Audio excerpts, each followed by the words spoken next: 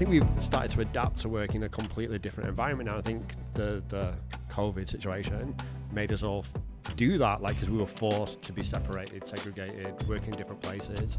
So I think it's just a continuation of that, really. What sort of COVID actually did you a favor in some ways?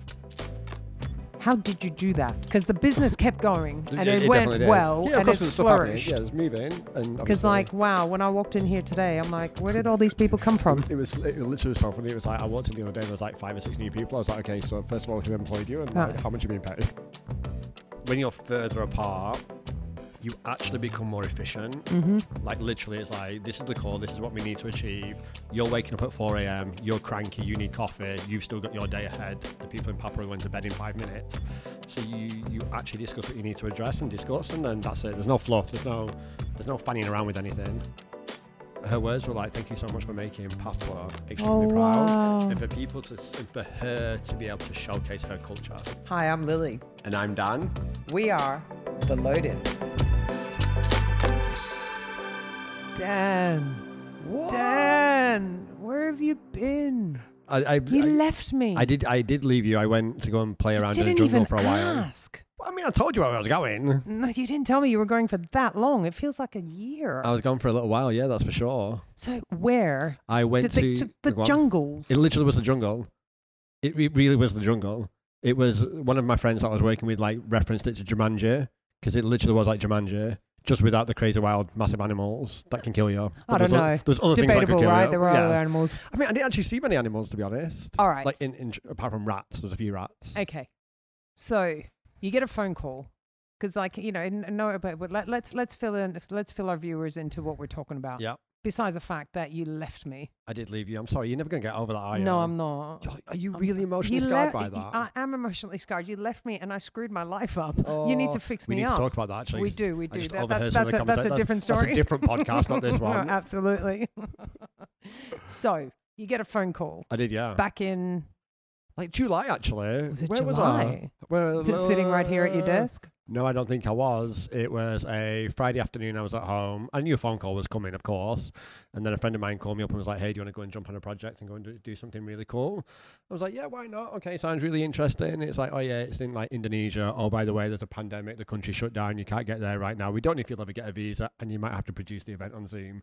Excuse me? What? And you went... Sure. All right, then. I've got nothing else to do. Just another day? Yeah. Just another day. All right. Literally. So, pack up your bags? Or no, you didn't, did you?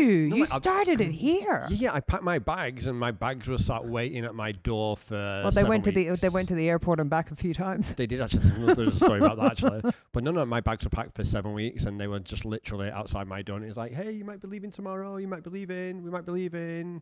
Your visa's not come through. No, we can't get you in. And that happened for 7 weeks. But the show had to go on. So you started here. Yeah, we did. Hold on. Are we allowed to say what it was? Yeah. What was it? So I was working on the pond game, so I was supporting a team of amazing Indonesians. So pond games in Indonesia. So it's pond. I can't pronounce it, so I don't even try to get mistakes. I know, but you know it's my favorite. I know you Go do, on, but it's not possible. Say. But I was pond. So it stands for something national. It's a national sports week for Indonesia. Okay. And it's 34 different provinces of Indonesia that all come together once every 4 years. Right. There's a really good story behind it, which I'll tell you about in a second. And yeah, they do a big sporting event, and it's an opening closing ceremony. And it's like their version of the Olympics. So history, going back 47 years ago, 50 years ago, when Indonesia was not Indonesia. It wasn't an actual country or so to speak by then. I think it was colonized by the Dutch. If I probably got that wrong, I'm probably offending everybody now with history. Disclaimer there. There you go. I think it was the Dutch. They were going through formation, but because they were independent islands that were not officially a country, they were excluded from the Olympic Games. So they decided, you know what, screw you, I'm going to do my own. So they literally created their own. It was like their own mini Olympics for Indonesia. So how long has it been going? Oh, it's been going on since the country was formed, and I think the country is coming up to 50 years old, I believe. Wow. So it's like 47, 48, 49, 50 years old. Yeah. All right, just on a side note, so their own games, yeah. Did they have any really weird local kind of sport? Yeah, like or not weird local sport, but one of them was chess. No way. Like that was one of the games. So it's different sports that are not necessarily Olympic sports. Okay. It has like athletics and swimming and javelin and whatever. But they had things like paragliding. In Indonesia, they've got like lots of like martial arts that were part of it. I'll be completely honest, I did not see one day of sport. Well, not you one. I was don't really get to, completely do you? not involved in that. But yes, we did that, which was really cool. But going back to what we were talking about previously, go on. Well, back to, okay, so you get a call in July. Yeah. You're supposed to head straight out. Essentially, but that doesn't happen. No, because apparently there was a pandemic. Was there? Yeah, well, Indonesia shut down completely. So there was nothing we could do. So yeah, we weren't even allowed to go. But the game date never changed. Never changed. And the funny thing is, we were like, of course, us skeptical people were very much like, this is never going to happen. Whatever. No, remember, we'd have a giggle about it. You're like, yeah, supposedly. I was like, yeah, whatever. And it's like, people continuously working. Things were still happening. And it was a case of, you're going to go. And it literally became a joke at one point when I remember I'd come into the office and you were supposed to be gone and you're sitting in the corner on like Zoom calls. Organizing a game on the other side of the world. And those Zoom calls were brutal because Papua from here is 5 hours ahead.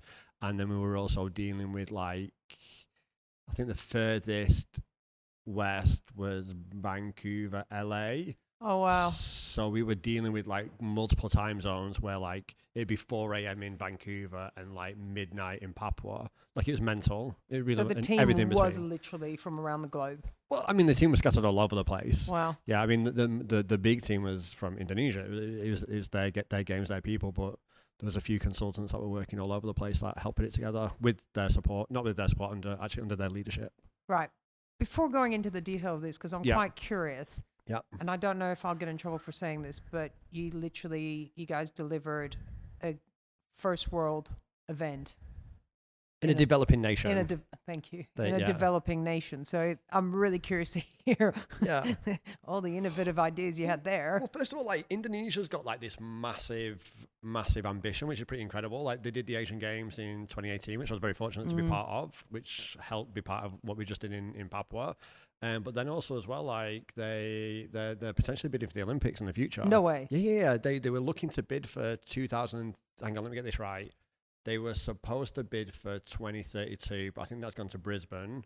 So I think now the discussion is to look at a bid we've already for awarded that far ahead. Yeah, they did. Yeah. They're looking at how they can kind of plan further out. Because obviously it's so expensive. But I think Indonesia's looking to bid for the 2036 Olympics. Wow. If I get that right.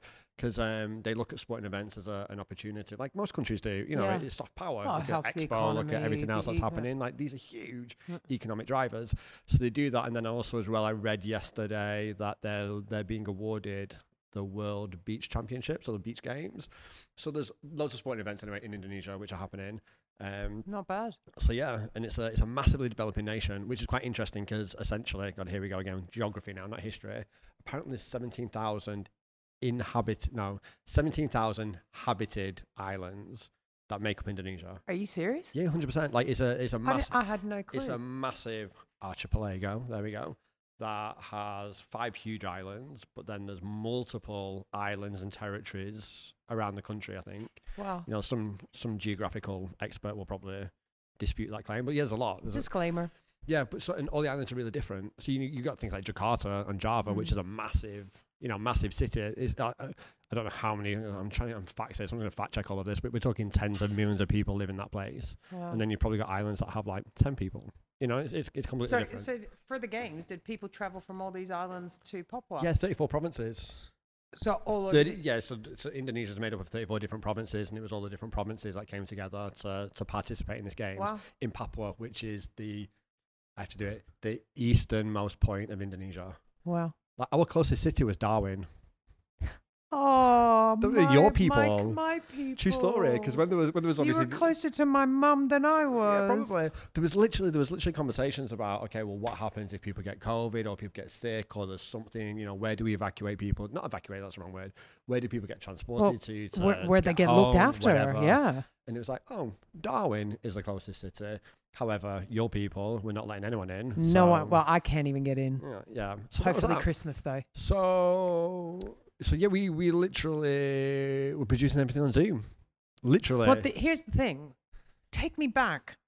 July, you get the call. Yeah. 7 weeks later, you go to sign. How much? I can't remember. Was it 7 weeks? It was a long You time. said 7 weeks. Like we got there 3 weeks before the show. The show was on the 2nd. Which of normally is October. not the case. You normally would head out much sooner, right? You know, it's later than that. It's probably about 10 weeks, 11 weeks. We were here working, and then we went there for 3 weeks. Okay. But a show like that should have took a year on site. Exactly. To build, plan, deliver. This is, for people that can't see my face right now, it's just a blank like, face with an how? open What? mouth. Yeah. Yeah. It was insane. That's what the silence was. Yeah. And then there's the added bit where you sort of run a business. Allegedly, yeah. Allegedly, yes. No, like, yeah. So, but how? So that, to deliver, what was your role with the games? So I was creative producer. Okay. Yeah. Creative producer. It's a big role. In it, well, even on a job that takes a year is a full-time job, let alone one that's condensed into weeks. Yeah. So that's like more than a full-time job. Yeah. You got that. Yeah. Then you've got Dan Bolton, the agency. Yeah. And you've also got B. Yeah. How? And a podcast, apparently. And a podcast, apparently, which is the first thing, you we left do that me. as well. So, yeah, how do you innovatively manage that?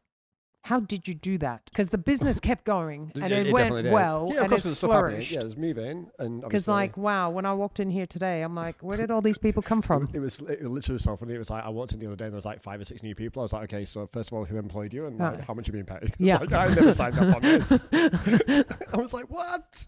But no. So how do we do it? Or like, it sounds such a cliche. It's not innovative, or is it maybe? But we talk to guests, and some of our guests, some of our employees are going to be on the podcast in the future, and it's just about empowering people, like letting people. We hire in the nice possible way a bunch of misfits, but we like that because everyone's very different in terms of who they are and their personality and culture. But also like allowing people to be part of something and to grow and to make mistakes and to learn and to be challenged. And, it's actually probably a good thing for me to step back. Yeah, but... Because you know what I'm like. I know, but that's the thing though. Like saying that it's good to empower other people to do the work and, got to step back. That comes with a caveat, by the way. Well, you know me. I'm still a control freak. Well, that's the thing. So that's why I'm so curious. To be able to go and do something like that full time, and you were gone for how many weeks? Well, I was gone for 7 or 8 weeks. 7 weeks is a long time to leave your business to run itself. Yeah. Well, it didn't run itself. Like, it was run by people. But, I think... Oh, man, I never want to talk about COVID ever again. But actually, I know, but it does happen. But it has left a lasting impression. I think all of us have become so used to working remotely and from different places and just being completely accessible and utilizing technology. So, for example, like... In terms of going back to your question about running the business, we had a great team of people running the business, but you could run it from anywhere right now. Like literally, that's how I think things are moving and things are evolving. I think yes, you have to be physically present, of course, and you need to have the team and the office and people. But more and more people are getting used to the fact that you work in different time zones. You're at the end of Zoom. As long as you've got access to internet, which is another challenging problem in Papua because there was none. Did they fly it in? Oh, we had to buy dongles and stuff, and yeah. Anyway, but yeah, that was the communication was a challenge. But yeah, I think we've started to adapt to work in a completely different environment now. I think the COVID situation made us all do that, like, because we were forced to be separated, segregated, working in different places. So I think it's just a continuation of that, really. What sort of COVID actually did you a favor in some ways, and that it helped you step back in a a bit. weird way? But then also going to the production of this show, like we spent like 8, 9, 10 weeks, whatever, producing a show remotely on Zoom across multiple different time zones, different languages, different people. And I don't think, we wouldn't have necessarily had to do it if COVID didn't exist because places wouldn't be in lockdown. But because it has happened and we're now used to that type of working environment and culture, I guess, then it was quite easier. But what made it possible? Like, if we, before, whenever it comes to events, we're like, everyone's got to be in the same place. It's not possible if we're not in the same place. You've got to go see what the supplier is doing, that, and the other. So how was it different? Because we've been forced to think differently. We've been forced to do things differently.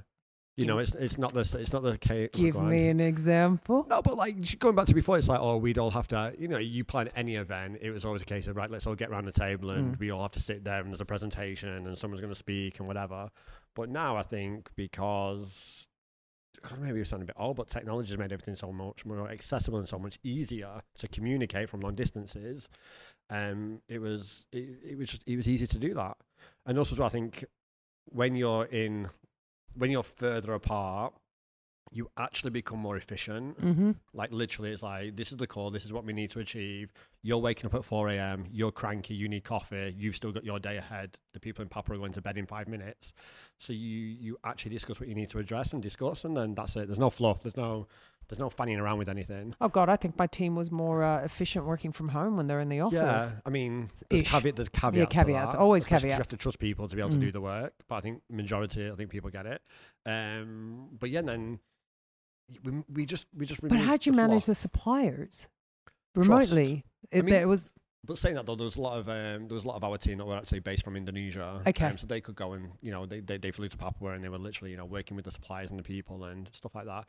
But also as well, we've had relationships, especially from my team, creative, with the choreographers, the costume designers, those people.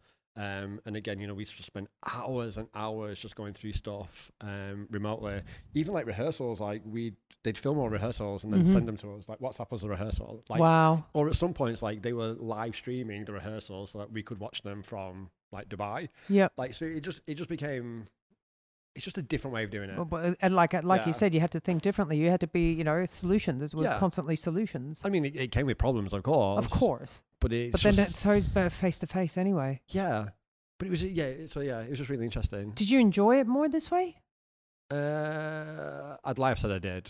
Like I like the face to face, the being involved and the camaraderie, control. The control actually. Yeah. No, it's just like feeling like you're in control, and I think all of us actually now, and even like with the team we're building, it's like you have to let go of control. Like you have to allow people to. But it's like you said, trust. Trust is trust.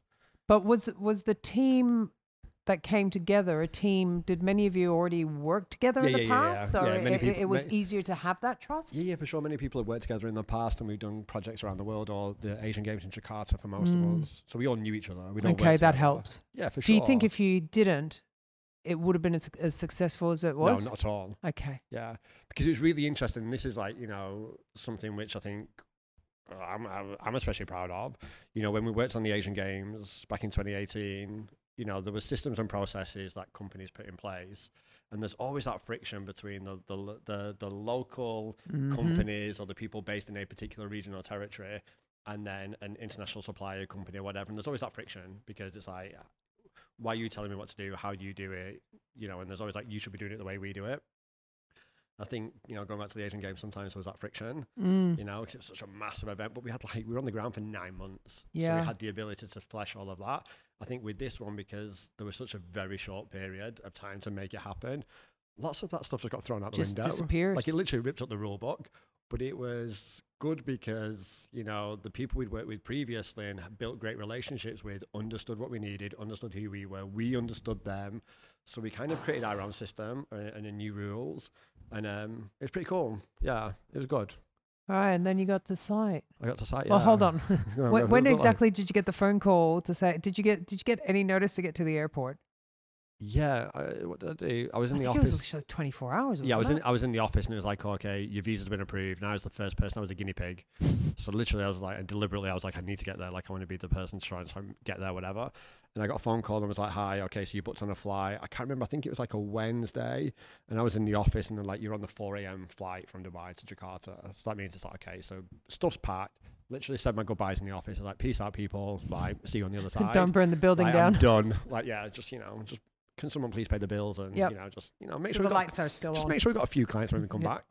So we did all of that. Peace out. See you all later. At the same time is when Expo blew up with all the work that you guys are.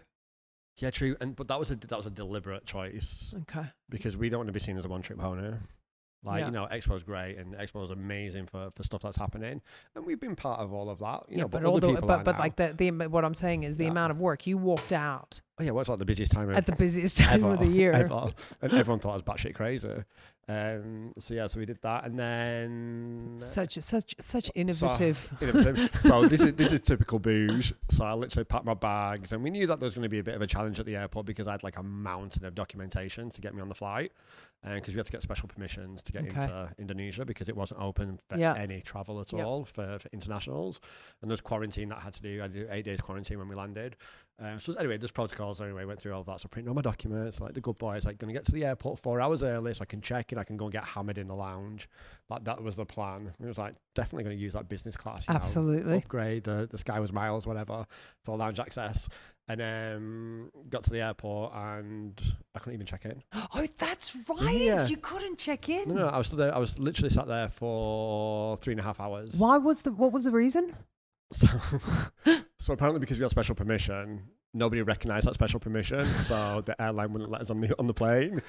So literally, like, I was like kicking off with the guy at the check-in, politely kicking off. But I was like, dude, like, I literally have a forged special permission. No, it's like I literally have a letter from the government, which is give the immigration saying like we're allowed in, and it was a very much a computer says no situation where immigration was like, okay, we can't check you in the system because it physically prohibits you from being checked in, and nobody's answering the telephone in Indonesia, in Jakarta. I'm not surprised it was like 4 a.m. their time, you know, like whatever, 4, 5, 6, 7 a.m. So like no one's answering the phone. Who'd you bribe to get on that flight? No, the second time. So the first time I got rejected. Completely. Go back home. I called Dinesh and was like, Dinesh, can you please pick me up outside the drop-off point because I can't get on that flight? What? So I came back and then 2 days later I was on a flight. Okay. And eventually got on. It took me 4 hours to check in. Jeez. Like they had to validate everything. It was and then to crazy. Quarantine, working from quarantine. Yeah. How was the connectivity there? It was all right actually, but the meal boxes were horrific. It was really bad. I can't really say that, but anyway.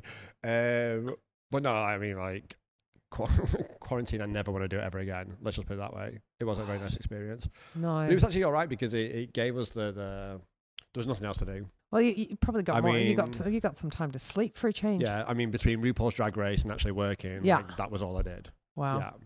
Even Squid Games wasn't out by then. Really? So yeah, no, that was after. So that's what we did. Yeah. Right, and then you got out, and when you were heading to site, got out of jail, going to site. Were you nervous about what you'd find and what's going on? Because everything had been done so remotely.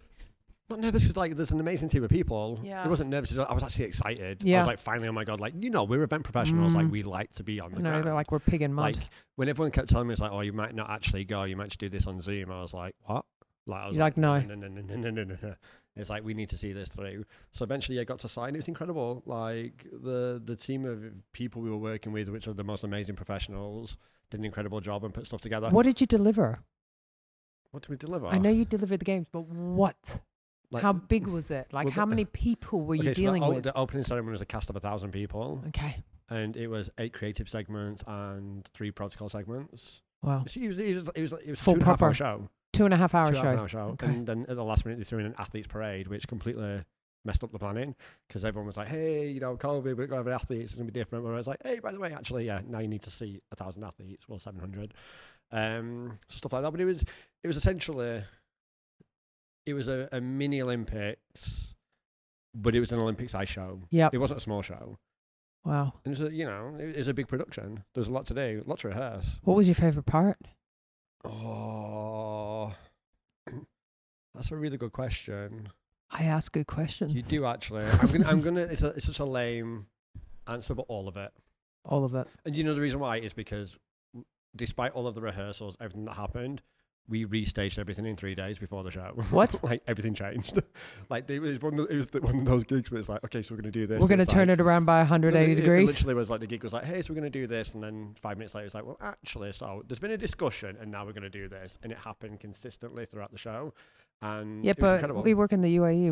We're used to. We do things last minute. We're used to that pressure. So this is it, and I think there was a few of us from the UAE that kind of like jumped on that one, and it was very much like, oh, this is normal. Yeah. And then other people spin out into a different dimension, but we were very much of like, okay, fine. I mean, it gets frustrating after a while, but yeah. But we know how to deal with it. But it was beautiful. And going back to why I enjoyed it, because it we've talked about this about in many of our episodes, authenticity. Mm-hmm. It was purely authentic. Like, it wasn't crazy with tech. It wasn't crazy with, special effects or whatever. It literally was about culture, people, tribes, individuals, community, Storytelling, history. Like, it was phenomenal. And also for someone that doesn't really know much about Papua, like having, the 5 territories or the different tribes of that island, which are so different, was incredible. And it's very, I don't want to say primitive, that's not probably the wrong word to use, but it's so underdeveloped. It's so remote, it's so far, it's so distant. And the one thing which really struck me is actually how the synergy is much more with, like, Australia, for example, like with the Aboriginals and the people of the land, and it has that wholesome kind of grounding to everything. It was incredible. And that for me was the best bit, to be able to see and to learn and to experience all of this without gizmos, without massive tech. Like, we had projection, we had lights, we had content, we had music, there was some special effects. But really, there wasn't a need to hide behind it. There wasn't a need to hide behind it. And it really was about the costume, the craftsmanship, the choreography, but also the history of why that is, what that is. And about really, because I think many people don't know about Papua. Like, it's a very remote jungle location in the northern edge of Australia, in the the Far East, whatever. And it gave a great opportunity for Papua to show its heritage, its culture, its people, its tribes, its authenticity. And I remember at the end of the show, one of the team we were working with, who was amazing, she was like our go-to. She did everything. She had proper wasta in Papua. She literally kicked open the control room door and she was crying, like sobbing uncontrollably. And like, I was a bit of an emotional wreck, so I was like tired and like jaded by then. And her words were like, "Thank you so much for making Papua extremely proud." Wow. And for her to be able to showcase her culture, because their culture had never been really, not never been showcased before, but not captured with so much heart. And for her, it was, and going back to what you talked about in developing nation or space, you have to appreciate, like, Papua, everything had to get flown in. Like, they don't have infrastructure. Well, that's what I was going to say. That's the next thing I want to know. First world event. Yeah. In a developing country. Yeah. In the middle of a jungle. In the middle of a jungle. Yeah. That reminded you of Jumanji. So, how do we deliver an event in that realm? So first of all, it was all like local craftsmen, to be honest, like, especially from like a costume perspective and a prop perspective and scenic pieces that we needed. Everything. But they wouldn't have the infrastructure to be able to make all that stuff. No, but they do. Like, there was people literally on the floor building stuff with their hands, like with bamboo and leaves, no and scarf, banana leaves, no scarf, stuff. I mean, of course, there was elements like they had to ship in from Jakarta, and I think there was so much stuff that the big heavy stuff that had to be brought in, but it was almost like going back to basics. Well, I was going to say it's old school innovation. It was really old school innovation. It was literally going back to what you just said. You couldn't hide behind any of the like we bells do and here, whistles. Bells and whistles. Here it's like you throw a shit ton of money at something. Let's buy the most expensive content, whatever, production stuff, kit, and that's the shininess. But there wasn't any of that with this. It literally was like back to old school basics, and it was people making stuff with their hands. Literally making stuff with their hands. What was the most curious thing that you saw that you in way of manufacturing any things, or in way of building things, or anything, that sort of thing, where you sort of stood there and went, "Oh, I haven't seen that before." It's not that you haven't seen that before, but we just probably wouldn't be allowed to see that where we're from. Like, it's just like, I don't want to say like health and safety best practices because everyone looked after each other. But, just again, like, there wasn't all of that kind of technological infrastructure or equipment and plant that you would normally have. So people were literally carrying things, building stuff with their hands, making stuff, putting things down. So no forklifts, usual-ish. There wasn't even a crane to lift things in. Like, literally stuff was carried by hand or on the back of a truck. So sort of like how the hell did they do the pyramids kind of style? True story. It's like, I've got this amazing picture actually, and it's when I was here, somebody was like, "Oh, your rehearsal props have been delivered." And I was like, on the back of a truck. They were in the back of a car, literally. Like, we had thousands of props. And what they'd done, which was the most amazing picture, is they'd a big piece of rope, and on the outside of the vehicle, in any space available, was all of the props. Hanging. And they'd put rope around it to stop them all falling off. So it was almost like a noddy car, like a toy car that was going down the street, and everything was just piled on top of it. And it was stuff like that, which I was like, oh my God, this place is crazy. There was days when I was like, this is batshit. But it works. And people made it work. Everyone's like, oh, you can't do that. You can't do that. I was like, whatever. It's a place where people are resourceful.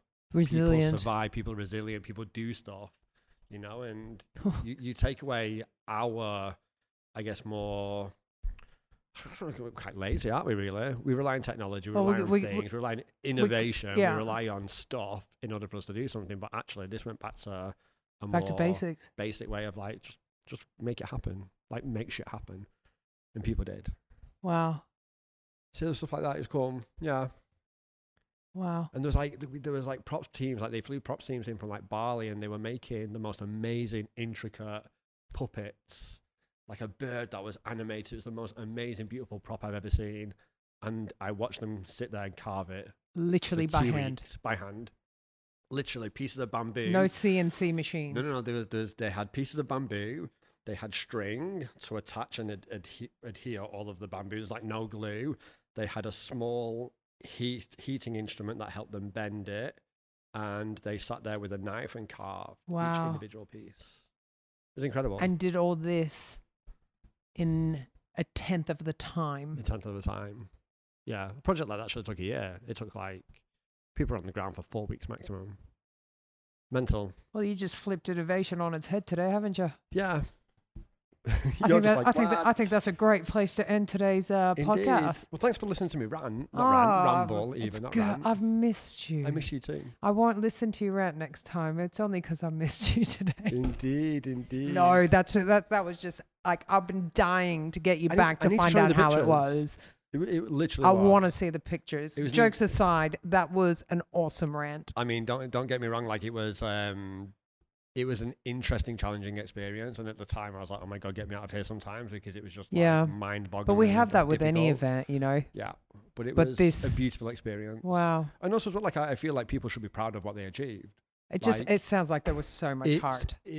Especially for like the local Indonesian, the Papuans in particular. It's the biggest event they've ever produced. The biggest thing they've ever seen. And it was to an international standard. And you got to be a part of it. Yeah, for sure. Oh, I'm proud of you, my friend. Oh, thank you. All right. Well, on that note. I will see you on the next one. Until the next one.